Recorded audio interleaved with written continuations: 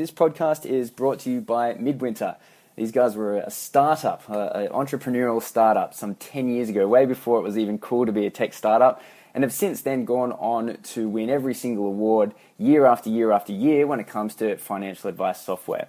I use them. I know a lot of people that have, and if you haven't already jumped onto the new way of doing business, which is all cloud-based and API, so it all talks to each other, then go look at yourself in the mirror and sort yourself out and go get Midwinter. Welcome, everybody, to this week's XY Live. We are joined by the AU Money Dad, Brenton Tong, and, of course, Phil Thompson. As always, we're going to be discussing a couple of things for financial advisors today about how we can be more entrepreneurial. I think that's a major thing that Brenton does really, really well. And he's also he's a young guy. He says he's old, but he's young. You're not even 40 yet, mate. No, but you've been doing it you've been doing advice for a long, long time. And you've said to me before, you know, if XY Advisor was around when you were starting out, you probably could have crammed 10 years of mistakes into 6 months. Yep. So I know that you're a big fan of what we've been doing here. But let's start with the very first question, which is, mate, give us sort of in a minute, if you can fit it in, a little bit of your small empire that you're growing in addition to your business. Sure, not a problem. So I'm sure I've got ADD, so I'm actually very easily distracted. So as a result of that, I've gotten into quite a few things over the years. So back when I was about 24, I thought I can do a much better job of this. So I went out, traveled around the world, came back and set up my own business and learned pretty damn quickly that there's a lot more to it than just giving it.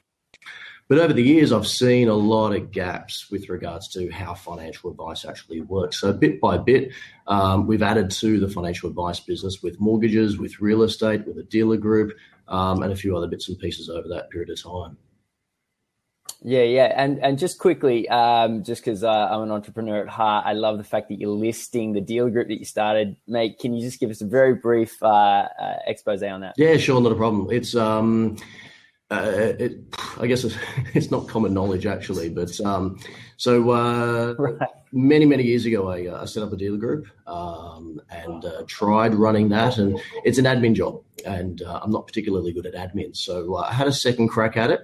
And one thing which I've actually learned a lot just over probably the past 6 or 7 years is that partnerships can work really, really well. So I've always been a bit of a sole crusader. I've always thought I can do all this myself, but it's an option.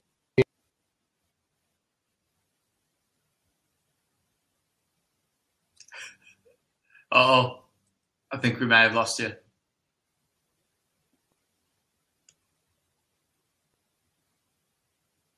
Chloe. I'm dying to hear what this opportunity is.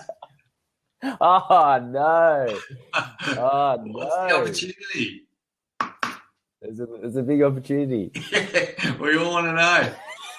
Chris, censored opportunity. Too sensitive. His business manager just pulled the cord out. Said, "No, don't tell him that." Yeah, it's not common knowledge. Boom! This interview is over. All right. Let's. Man, he was on a really good roll there. He's back on the live. Okay, here he is. All right.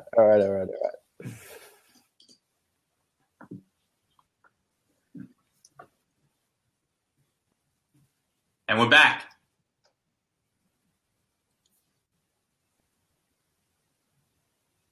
Hey mate, how you doing? Can you hear us? All right, guys, can you hear me? I've lost you both.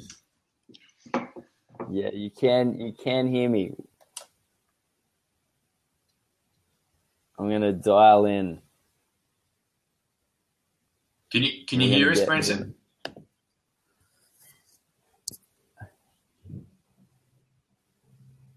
Because we can all see you and hear you.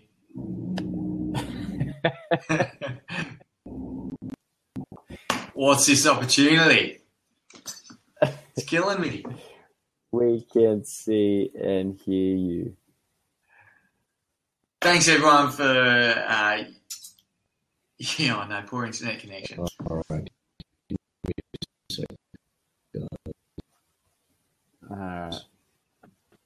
Yeah, he's got poor internet signal. Yeah, sure. Yeah, sure. Yeah, so look, over the past few years, we've had opportunities really of equity to pick up a few more people here and there. So we've hit, we're just about to hit 300. So we're sitting at about 280 at the moment. And this is advisors. Yeah, advisors in the dealer group. I've actually got very little to do with the day-to-day running of that business these days. So generally what happens is if there's a problem, quite often the guys will give me a call, and that's pretty much it really. So actually, running a dealer group on a day-to-day basis just doesn't have a great deal of interest to me because I'm just not a paperwork guy.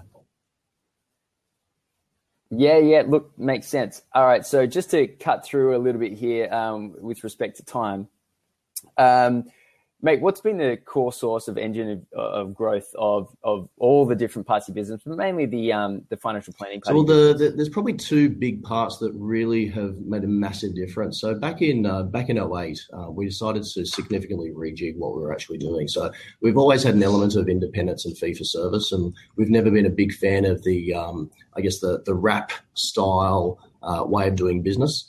So back in 08, we decided to cut out all the commissions and start just putting every single person under a fee agreement. And look, probably the first 9 months while we were fine-tuning that was really, really hard. A lot of the guys had some hassles trying to, I guess, get across that value proposition. But bit by bit, we started getting there. And what we found is that that process really just strips away a lot of the questions and a lot of the problems that clients have had with regards to, so why are you telling me this? Is this really the right advice? And what we find is generally clients don't ask for a second opinion when they come here. So that means you can just cut straight through and give the right advice, but you can start building that relationship really, really well. Probably the second major thing that happened to me was one of the guys who was working for me. We got along really, really well, and I found that he had a real knack for just understanding culture and people. And he started actually getting the team who was working for me at the time just to perform a little bit better. He started doing the recruitment for me. So after not too long a period of time, I took him on as a business partner. And, that's probably allowed the business to grow substantially more simply because I'm a bit of a numbers geek. He's a bit of a people person. The two of us together, we've built a really, really powerful team, and it's actually the team that has allowed us to grow the business rather than actually just slogging it out ourselves. Okay, so more culture. You're basically saying your culture's there. I guess one of the things that we wanted to touch on today was making advice remarkable, and I know that's been a big part of what we've talked about.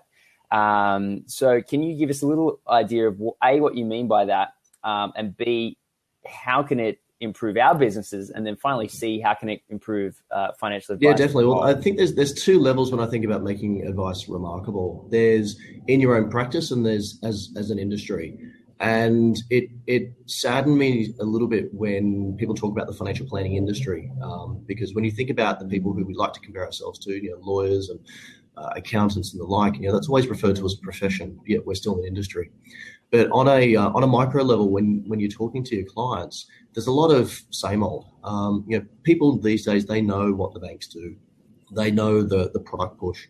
And a lot of them go into a financial planner thinking quite narrowly. And what I've found is by really engaging with people and understanding them as people, being able to provide a really broad solution. So not just gives you money, we'll put it into folio, but actually helping people to fix the risk, whether it be their banking, their budget, their credit cards. Last night, I spent 20 minutes just talking to my clients about how they can help their kids because they thought paying off their HECS debt was a good idea instead of, providing financial incentives to the kids to build good habits such as savings and setting them up in a much more robust way. So there's so much that we could be doing just on a micro level to really engage with our clients and have broader conversations about the issues which are genuinely affecting them. I now find myself a fair bit when I do talk to people that through, I guess, some of my friends, my wife, for example, who's quite active on social media, I see a lot of people starting to ask questions such as, A financial planner's worth it. Does anyone know a good financial planner? Those kind of questions being posted. And usually the response is really terrible. They're not worth the time. You should go do it yourself. Just go buy a property. All the answers are online. They're just going to flog your product. There's no wonder why less than 1 in 5 people in Australia actually seek advice. And so I think we owe it to ourselves for our own businesses, but also to, I guess, all those other advisors out there who are trying to build something exceptional and great for themselves, that every time we touch a client, we should just leave that little bit of an idea that, this is more than just insurance, so that next time that they're out there talking to somebody, they can actually say, look, I saw a planner and it's not what I was expecting. And they help me to fix the problems I actually have rather than just put me into some life insurance. And if each one of us just give every client that we touch just that slightly better experience, then hopefully one day in the not too distant future, we're going to be in a situation where at the proverbial weekend barbecue, someone mentions financial planner and a few people actually pop and go, yeah, they're really, really good. And, we're all out there, marketing and fighting for our little bit of market share. But just imagine if that 20% odd of people who are getting advice, that increases by 5%. That's a 25% increase of the number of clients available to us. And the number of planners out there is not increasing by 25% anytime soon. And it would be such an easy thing to do. But it requires stepping a bit out of your comfort zone and probably thinking a little bit more broadly. Mate, excellent. And probably a last question from me before we hand across to Phil. And that is just on something you've said.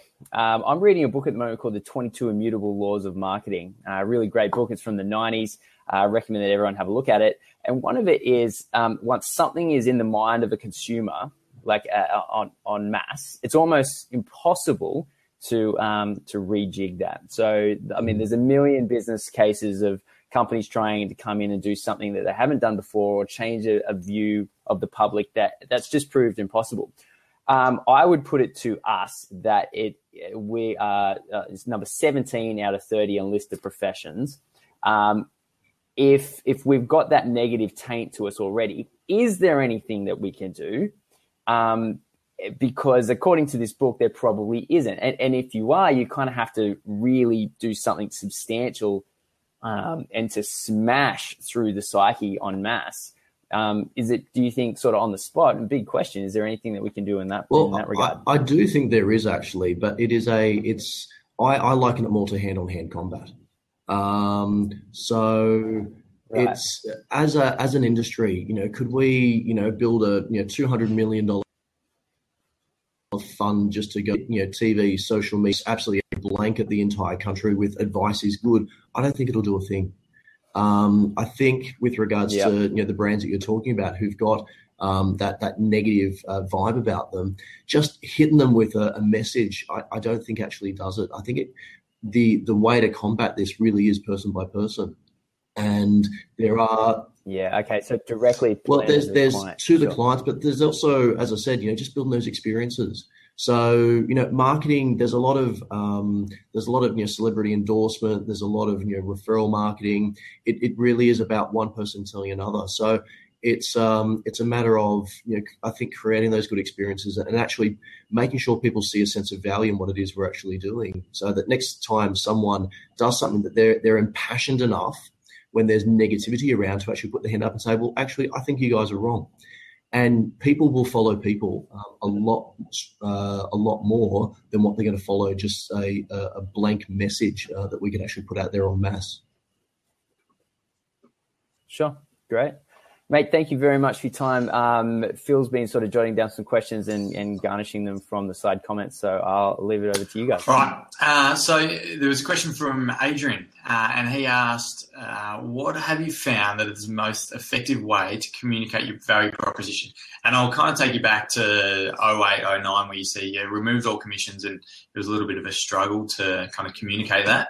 And what are some of the things that you learned in your business that you found was really effective?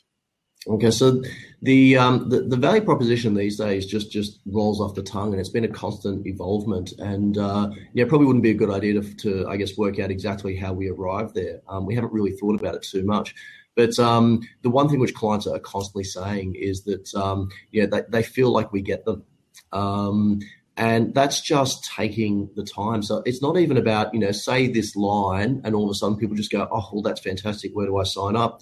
But what we find works really, really well, just making sure when a client leaves that there's probably two key things that they're thinking when they walk out of the office. One is that guy really got us. He actually understood the problems. He didn't gloss over everything so he can get to his agenda. So, the clients always feel like we're taking the time to understand what their problems are, what their life is, and where it is they want to take them.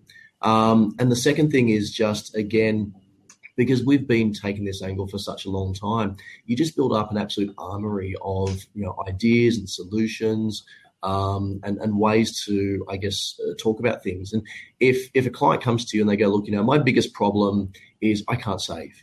And if your solution to that is, well, here's a savings plan into a perpetual fund, they're going to walk out of here just going, yeah, he just didn't quite get it. But if you then work out the fact that they've got no visibility on their bank account because they run everything through a credit card and everything's completely misaligned, if you can actually just identify that and go, look, I think this is the problem. And if they walk here just going, that's the first time I've ever heard anything that actually appeals to us that seems to make sense, then you've provided something of value. And then that person, I guess, is probably just going to engage with you a little bit more, thinking, well, if they've nailed that, they can probably nail everything else. And they have taken the time to understand us. So it's not a short process. Quite often it'll take us 2 hours to get to the point where a client's happy to sign. But that's, you've got to make a call as to whether or not, they're the right type of client for you. And that's probably another important thing which I've learned as well, is that not every client's going to be right for you. Back in the early days, me and a desk for me. Whereas these days, you'll see and you'll get excited by a client when you go through their situation, you have a bit of a chat with them, and you actually get excited and they can see that and you go, I can do some great things for you. They'll see that, they'll engage with it.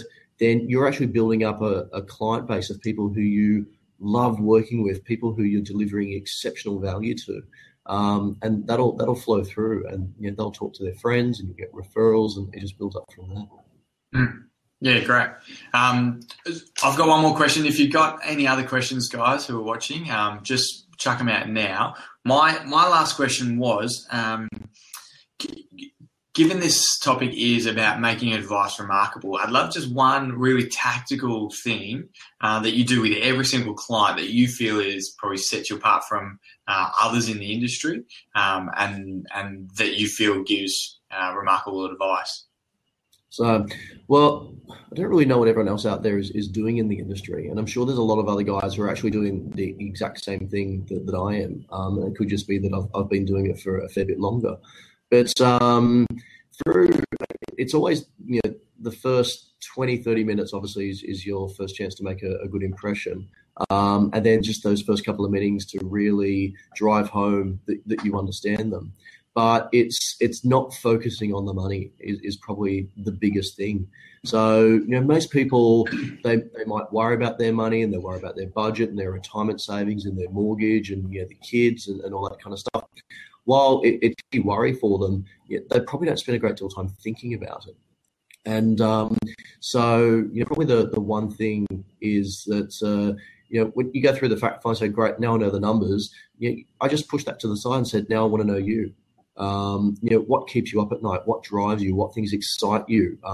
Where are your problems? And I spend a fair bit of time talking to people just about their lives. We even ask them simple things such as, when you were a kid, how did your parents handle money? What did they teach you? What type of things are you doing today, which are as a result of what you learned as a kid? Do we have to reprogram some of those? Do we need to address some of those? We really get pretty deep with regards to who they are and how that they're in. And it's not about the numbers. So the numbers will sort themselves out. Super, property's property. It's all relatively straightforward. And, to the client, it's all quite foreign to them. But yeah, you just push the numbers aside because you'll work them out. But try to work out the person, try to work out who it is you're actually dealing with, and they'll walk out of here just really feeling great that someone's listened to them, and it makes a massive difference. Yeah, I always joke about, as advisors, we're half financial advisors, half like counsellors or therapists half the time with our clients. I can still remember the first time I said to a client, "And how does that make you feel?" And it's become a pretty regular thing actually, to throw that back at people and actually talk about their feelings. Not talk about adjusted risk portfolios and things like that. I mean, they don't give a damn. But how does it make you feel? Does that excite you? Does it worry you? Because then every time that you put something to them, they're not going to be shy of telling you what they think. And if clients are telling you what they think and what they feel, it's a great chance to actually help to deliver something that they're really, really going to get excited by. And that leads back to just being exceptional. They're going to think that what you're doing is brilliant. They're going to talk to their friends. Now, whether or not that leads to a referral to you, that's great. But in the grander scheme, as I said, if we can just increase the number of people by a few percent who want to reach out to advisors, if we can just get people just mentioning, I saw a plan, it was really, really good, just that one extra person is going to say, well, you know what, I'm going to have a crack at it. And hopefully they meet an XY advisor who's going to be able to deliver some value to them. Yeah, totally agree. Just last question will be really quick because we're running over time. It's from James Millard. He said, in the early days, what distribution strategies did you target and which have stood the test of time? I guess that's more like marketing. Is that the main marketing we've done has been client referrals. We've reached out to accountants and we've got a couple of accountants who send us little bits and pieces of business, but I can actually track a lot of the clients back to, it's almost like a family tree. So back in 2002, I had 6 clients because I took a year off between my previous role, and most of my clients were gobbled up by all the other advisors for the firm that I was working for at the time. So I can track a lot of people back to those original 6. And again, it's just by being relevant and providing value and just taking time with people, and not just trying to cut through to the numbers. We've had more clients come to us just by recommendations from existing clients. But the other thing also is just a few things which have worked really, really well. I've made sure I'm never too busy. So even if I'm absolutely flat out, which often I am, if I'm ever speaking to a client, it's all good. I've always got time. So I always want them to feel like they can approach me. But in addition to that, there's been a couple of occasions in the past where I've been flat out and clients have said to me, how's things going? I said, absolutely flat out, don't even have time to scratch my nose. And I might catch up with them later and said, I had a good mate who was looking for some advice, but I didn't want to burden you because you sounded so busy. So I sent them to somebody else. So just always being available, always being approachable, and at the same time always asking the question. So I always make referrals and recommendations just part of my day-to-day talk with clients. So when they first come in, I often say to them, I want you to experience something really, really good here. And, over time, we look to build trust and really good relationships with our clients to the point where you're going to feel compelled to recommend us to people. And I'll say that in the very, very first meeting because it sets an expectation to the client that, one, we're trying to do something exceptional.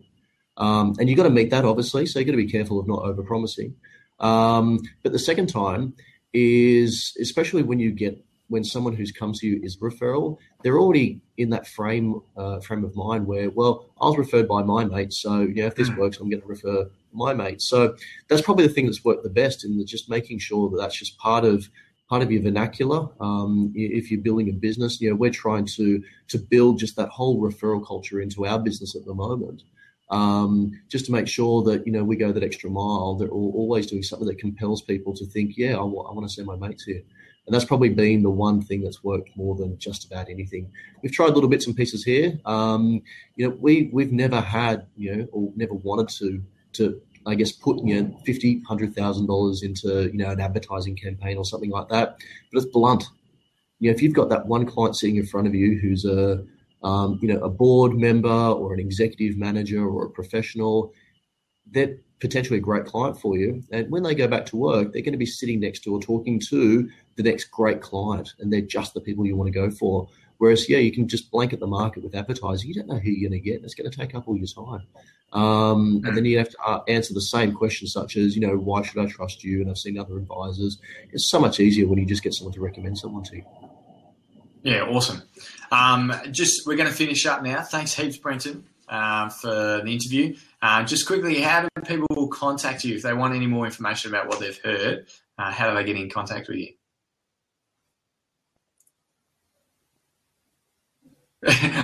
Not through Blab, obviously.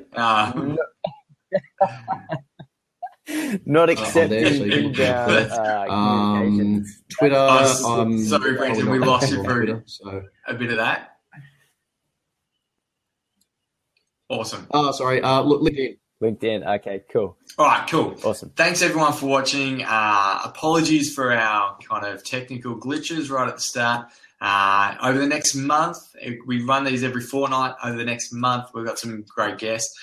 Next fortnight, who we got? We've got Catherine Gross from 12 Wealth. She is a financial advisor and a professional coach. So she is doing some really exciting things. She only brings on a client if she wants to do professional coaching and financial advice. And then after that, we have on the 29th of June, Paul Gilbert from Pinstripe Media. And he talks all about content marketing and how Pinstripe Media, who is all about personal finance and small business, how they LinkedIn's probably the best. Running their media business. So really exciting stuff. Over the next week, you'll see an email come out of a recording of this. If you missed anything, feel free to go back and watch it. Thanks, Clayton, for running the interview, and thanks again for Brenton for being here. Absolutely. And to everyone, thank you for your patience as well. That's fantastic. We're slowly getting there. So thanks, guys.